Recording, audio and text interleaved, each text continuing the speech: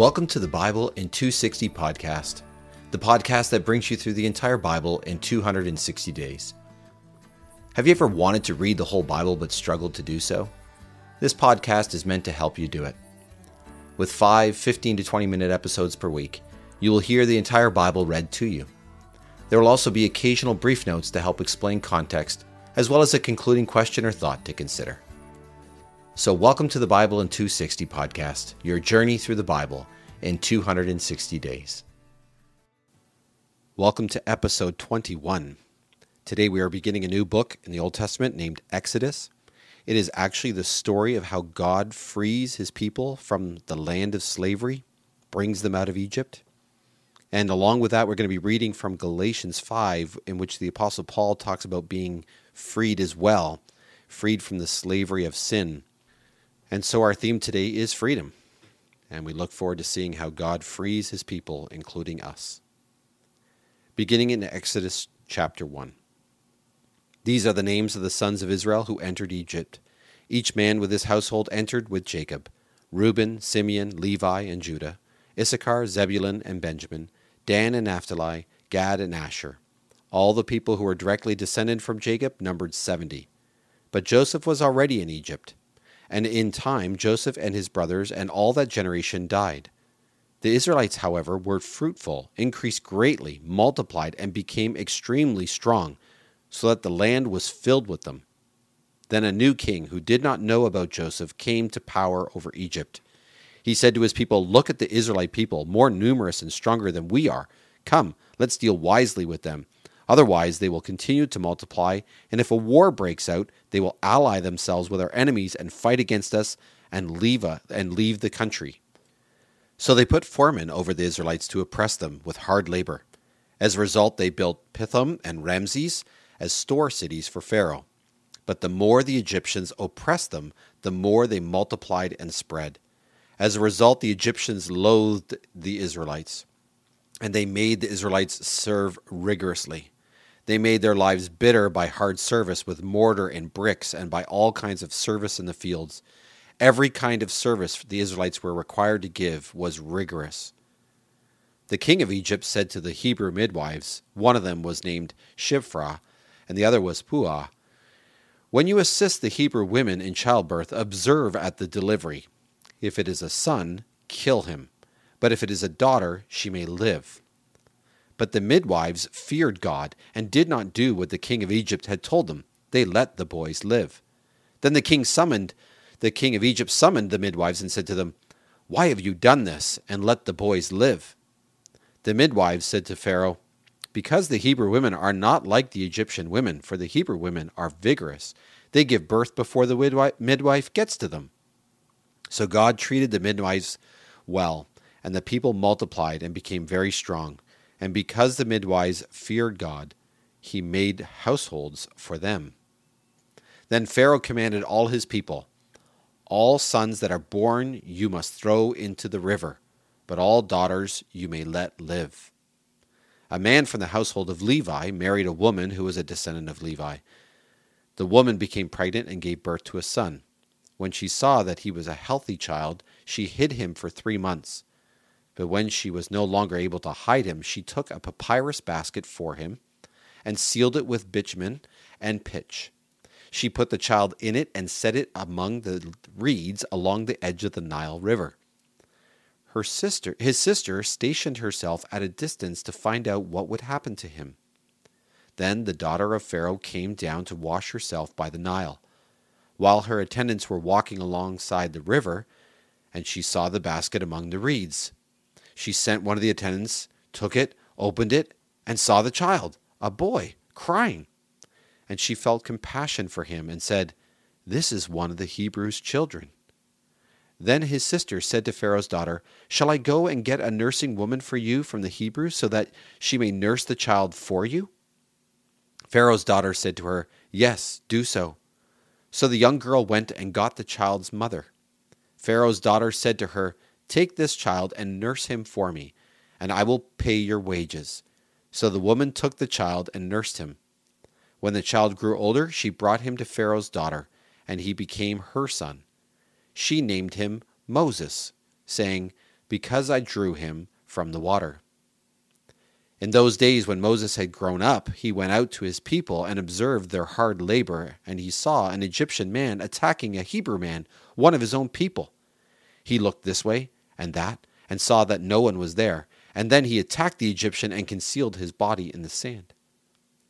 When he went out the next day, there were 2 Hebrew men fighting.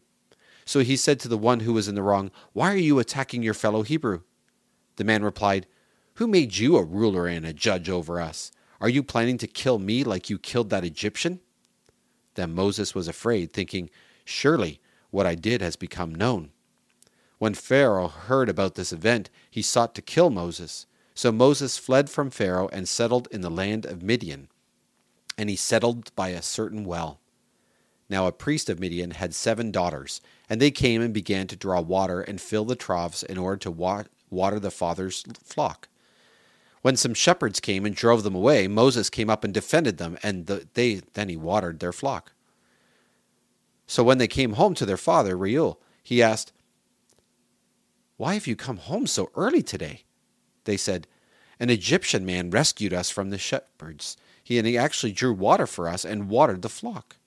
He said to his daughters, "So where is he? Why in the world did you leave the man? Call him so that he may eat a meal with us." Moses agreed to stay with the man, and he gave his daughter Zipporah to Moses in marriage. When she bore a son, Moses named him Gershom, for he said, "I have become a resident foreigner in a foreign land." During that long period of time, the king of Egypt died, and the Israelites groaned because of the slave labor.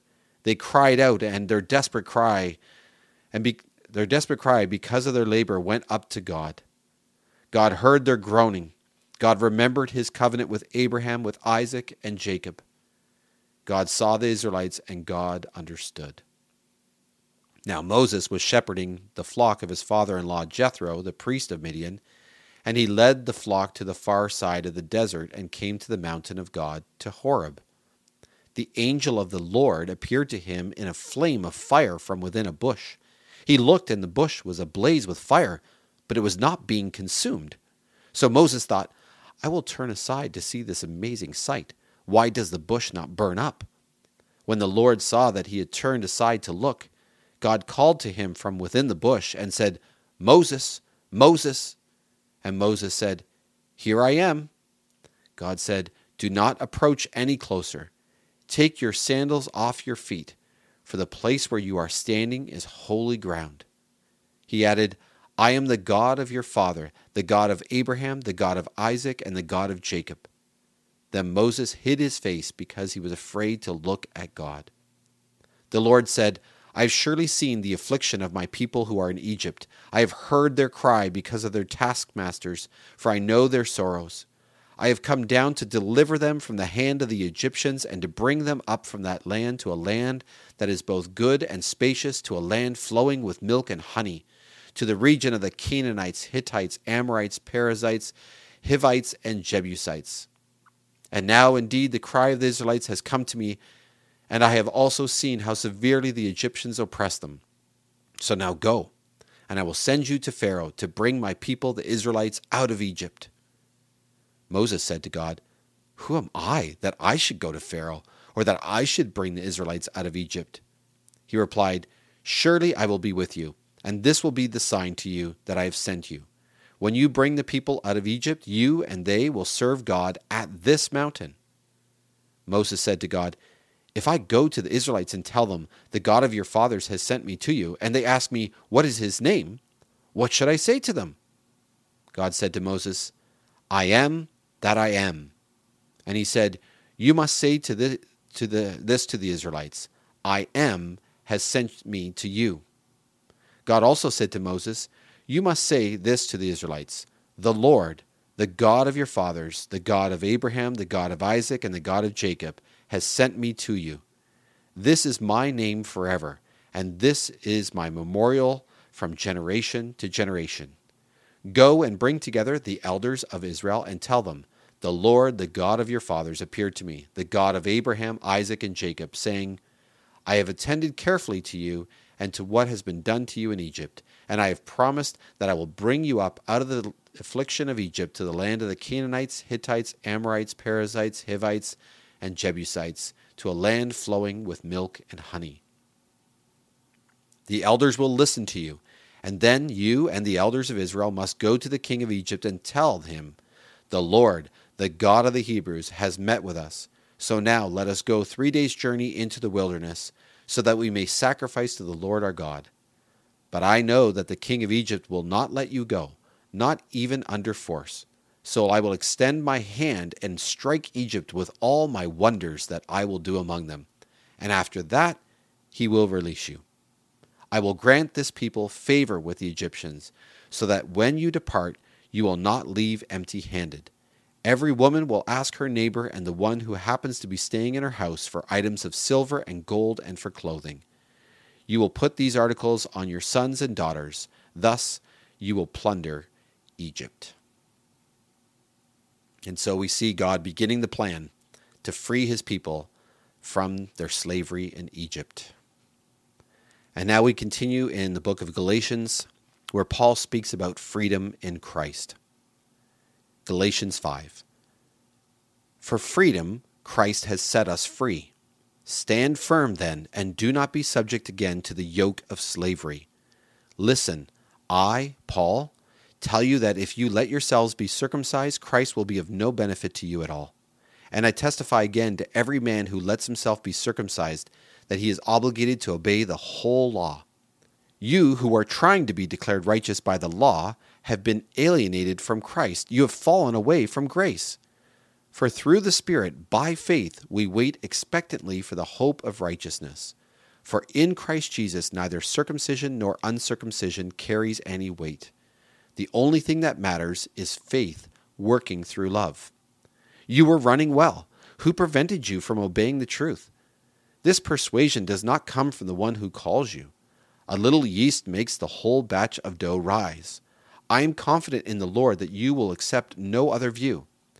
But the one who is confusing you will pay the penalty, whoever he may be. Now, brothers and sisters, if I am still preaching circumcision, why am I still being persecuted? In that case, the offense of the cross has been removed. I wish those agitators would go so far as to castrate themselves. For you are called to freedom, brothers and sisters. Only do not use your freedom as an opportunity to indulge your flesh, but through love serve one another.